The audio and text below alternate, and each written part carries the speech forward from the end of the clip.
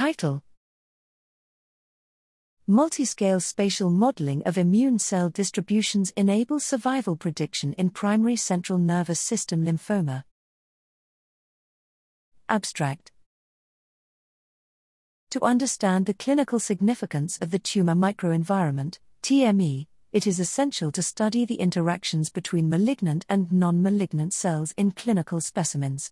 Here, we established a computational framework for a multiplex imaging system to comprehensively characterize spatial contexts of the TME at multiple scales, including close and long-distance spatial interactions between cell type pairs.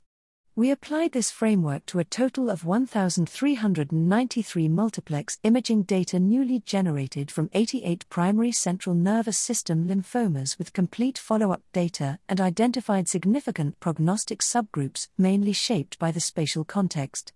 A supervised analysis confirmed a significant contribution of spatial context in predicting patient survival.